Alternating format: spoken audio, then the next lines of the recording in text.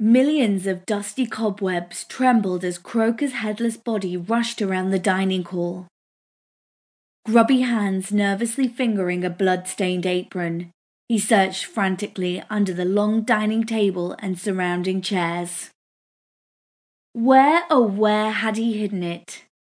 The warts on his nose were itching, and he was desperate to scratch. But how could he scratch his nose when he couldn't find his head? Worse was to come. The long red velvet gown of Lady Veiling swished through the panelled walls, and her bellowing voice had the spiders running to their holes. "Croaker, are you playing hide-and-seek with your head again? For goodness sake, put it back on this instant.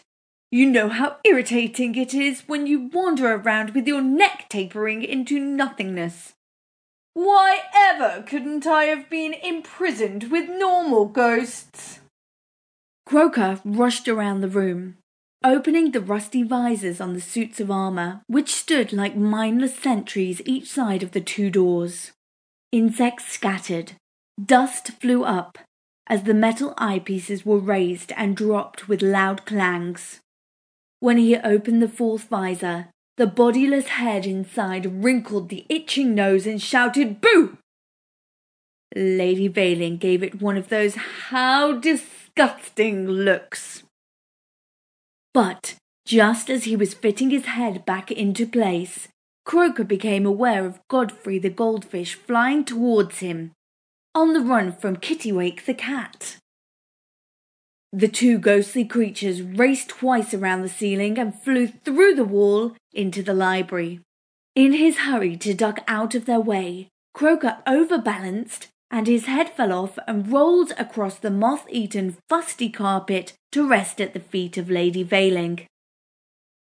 With a "Don't come near me" shriek, she kicked it high in the air, and Croaker's body dodged backwards and forwards, like the England goalkeeper, to position itself ready to catch the spinning head in the right place. His positioning was spot on. But unfortunately, the head landed upside down and back to front, and he leaped up and down in despair for several minutes until he realized that all he had to do was turn it over. "That was not funny," he commented to Lady Veiling, who glided out of the room shaking with laughter. "I'll bet you're wondering by now how we came to have flying cats and goldfish with headless ghosts in the musty dining room of this old house. It's not a situation you come across every day. You have just become a large fly on the wall of Veiling Manor, a stately home on the southern border of Middleshire. Unfortunately, in this wet spring of 1988. No one lives in this fine example of medieval architecture, unless you include the spiritual forms of Lord and Lady Veiling, their delightful daughter Constance, son Byron, an aspiring poet, and Croaker, the butler, or as he says, the head cook and general dog's body. Oh yes, you're curious about the goldfish. If you know any history, you may remember that Cromwell and his Roundheads went around trying to kill all supporters of King Charles I. Many manor houses at that time had secret rooms, where the owners could hide themselves or their friends.